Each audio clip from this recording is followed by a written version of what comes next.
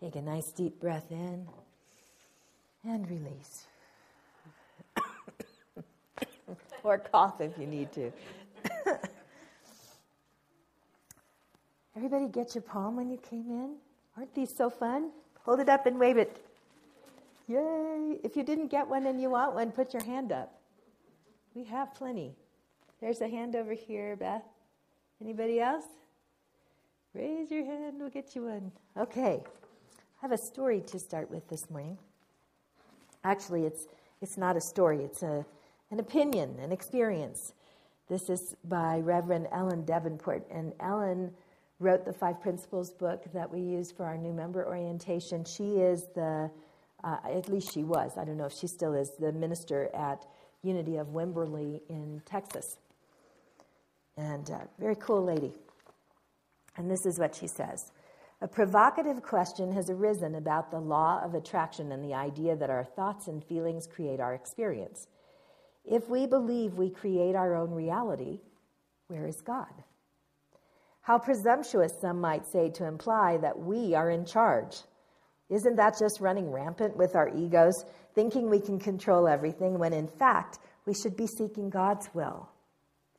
Who are we to see ourselves as creators of our own experience? Shouldn't we turn to God for guidance rather than ourselves? I struggled with these questions years ago, and I still hear them frequently from people just learning about the law of attraction. One man said that trying to understand that he attracts everything into his own life has been a God-shattering experience for him. I remember that feeling. When I first heard the idea that I was co-creating with God, it sounded grandiose and blasphemous. I was being encouraged to relocate God as being within me instead of out there, watching and tending to my needs. But this made me feel I was praying to myself, which seemed entirely wrong. And when ministers and teachers told me that I had all the answers within, I felt bereft. Obviously, I thought, if I had the answers, I would be using them. It took years of self-reflection and spiritual study to learn that I was laboring under a mistaken impression of who I truly am. My true self. I am a spiritual being having a human experience. I am an expression of God on earth. I am divine at my essence, my core, and I am never separate from God. As Jesus said, the Father and I are one. That means I have access to infinite divine wisdom, guidance, love, and strength, like a desktop computer tapped into the internet. I have a higher self or inner being, my God connection, that knows exactly what I need and draws it to me. I simply set an intention, and the universe rushes in to support me. Practicing the law of attraction means consciously and deliberately using our thoughts and feelings to bring more abundance into our lives. It may be love, health, strength, prosperity, or anything else, but it all comes from God. It all originates in invisible substance and is brought into form through our thinking. It already has been provided for us as part of creation. We are made in God's image, and God is nothing if not creative. So we are creators too. What an amazing aspect of creation that we can draw anything into our lives with our thoughts and feelings. What we hold in our hearts and minds appears in our reality. I have come to believe that we are never more spiritual, never more in touch with God than when we are co-creating our lives with the divine. It is exactly what we came to earth to do. I love that piece about being like a computer hooking into the internet. And it made me think of Google. It made me think, like, what if we believed that God held all the information, so Google was blasphemous? Because Google gives us all the resources we could possibly need. It's a matter of figuring out what's to search for, right? You have to know the right word or the right phrase. Otherwise, you can't find what you need. You have to have a way of accessing. And if you have that right way, not only can you find one entry, but 2,700 or 1,000. What if it works that way with God? What if the truth is we're just trying to find the right words for the search engine? What if it's all about the right words? The right way of thinking, the right way of doing? That's what I want to talk to you about today. I want to talk to you about words. But first I want to give you a couple of pieces of information. Every month as we talk about our subject, we explore where Charles Fillmore placed it on the body. So I've added another little marker right here because Charles Fillmore placed love at the heart. Big surprise. However, Charles Fillmore didn't just place it at the heart, he placed it at the back of the heart, which is very interesting, isn't it? So I had to go get out some anatomy resources and find out what's at the back of the heart. Why not at the front of the heart? Because he's very specific that it's at the back of the heart. And what exists at the back of the heart is a whole bundle of nerves called the cardiac plexus. And that bundle of nerves is really interesting. How many of you have heard of something called heart math? Heart math is a relatively new, probably in the last 10 years, study of the heart that is teaching how the heart has a mind of its own, literally, not figuratively, that the heart has a place of its own thinking and generates messages that move through the body. And those messages go to the body through that cardiac plexus.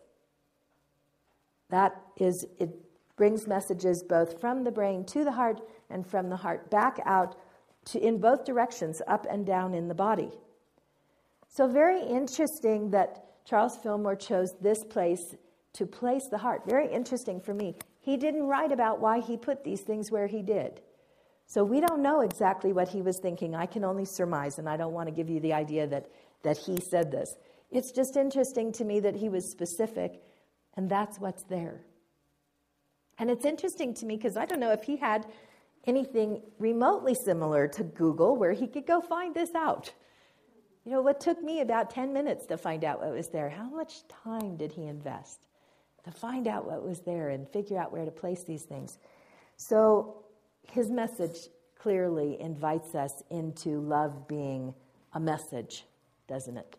Into love being something that translates through our body and out into the world. And of course, we know how important that is. So this month, we're talking about love. And it's the month of Easter. And the story of Easter is one of love. And I'm glad that you're here this morning because whether you've been walking the Lent journey with us or not, Easter week begins today. And this is a very powerful point in the story. And I want to caveat this by saying it doesn't matter whether you think this story is absolutely true and is what happened, or if you don't. If you don't believe this story is true, it's a story. We don't necessarily believe that Cinderella is true, but there's a lesson in the story, isn't there? And we love to tell the story because we learn something. We tell it to our children because there's a message in it. Whether you believe this is absolute truth or not, there's a message in the story that is Easter. And it's a powerful, transformative message, and that's why we tell it over and over and over. Because it has the ability to change your life. And that's what I hope you are here to begin today. It's only an invitation. But I want to tell you what happened on this day, because it's kind of an interesting thing. So on this day, most of us have heard the story that Jesus rode into Jerusalem on a donkey. How many of you knew that? Yes. Okay. How many of you knew that they had palm leaves all over and created basically a walkway for him? Right? How many of you knew there was another parade going on that day? A couple. Not very many. This is what happened. So we kind of hear this story that, you know, Jesus came in and everybody was really happy. And they yelled the words, Hosanna. And they were delighted that he was there. And they were waving palm fronds and made a beautiful path. And he came in on a humble donkey. And isn't that awesome and cool? But we don't really hear the rest of why it was so cool. It was really cool. This is, in the Jewish community, is the day of Passover, the day that Passover was celebrated. And so what was happening was that the Jews in Jerusalem were celebrating Passover. And the Romans, who were the power to be, they were the imperial guard, they were in charge at that time.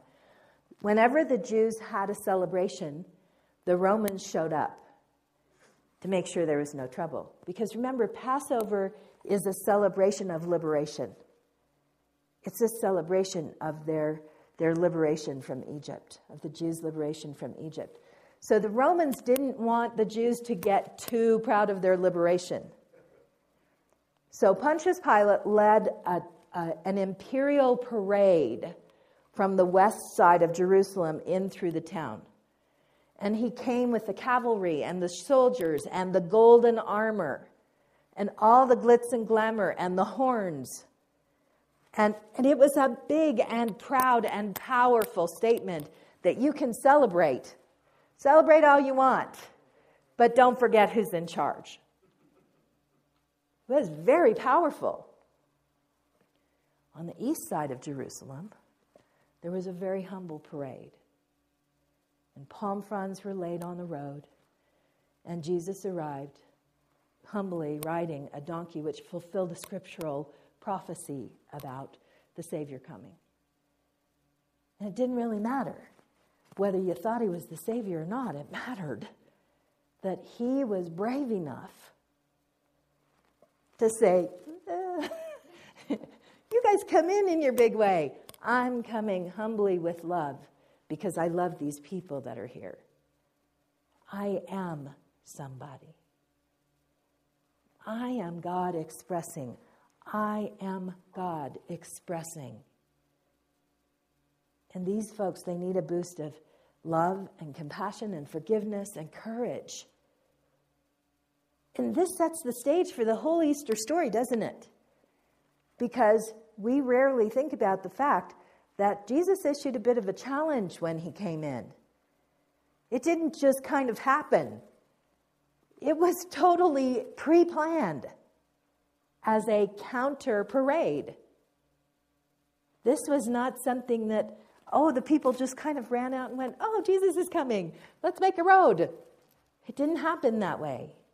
He came from the east because in the city of Jerusalem was the big Jewish temple, and it was believed that the glory of God actually physically lived in the temple at one time, in that particular temple. And that because of the things that were done in the temple, the glory of God had left, would no longer stay there, and had left the temple and gone to the Mount of Olives, which is where Jesus came from. So Jesus symbolically brought the glory of God back to the temple. And this is when he went to the temple and chased out all the money changers. Because he came from the east, bringing love, bringing the glory of God back, really saying, I am God. I am the divine expression. You are the divine expression. We are the divine expression. Let's take our temple back. Let's take our temple back. And he was courageous enough to do it. He was strong and he was brave. And do you think maybe his palms were a little sweaty? Do you think maybe his heart beat a little fast on that day? It would for me. If it were me, it would be not the most comfortable day of my life. But it was powerful and important. And this is where our story of Easter starts. And it's important for you today because this story means something.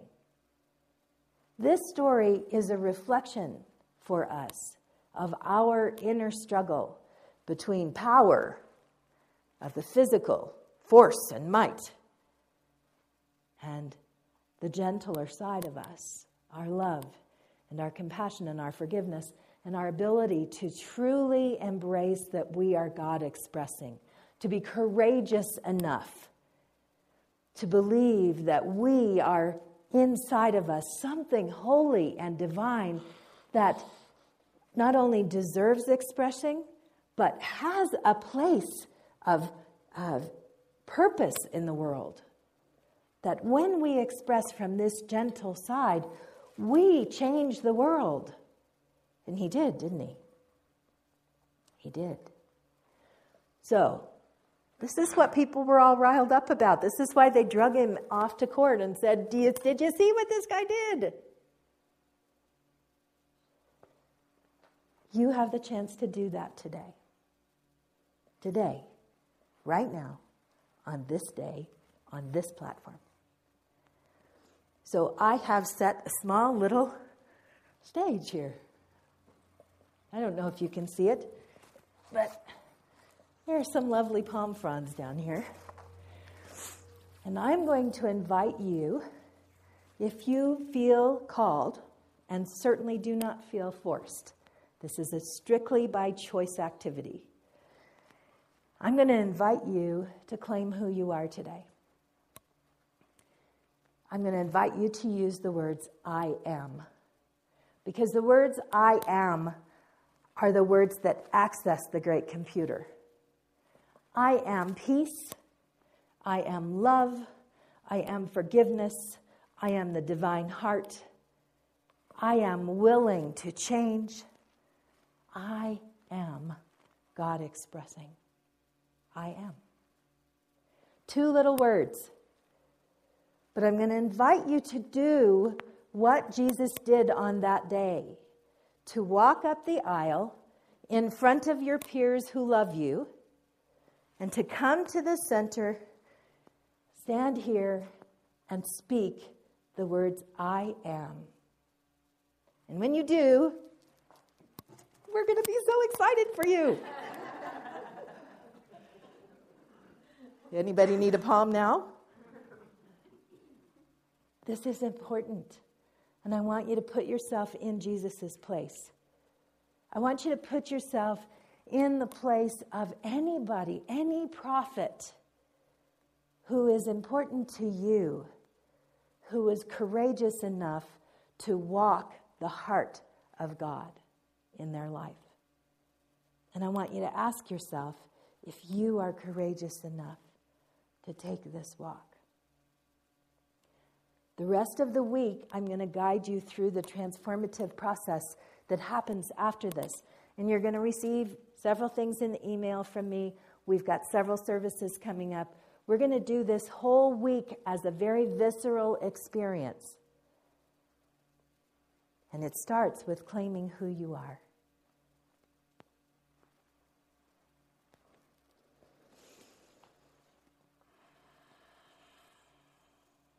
I am.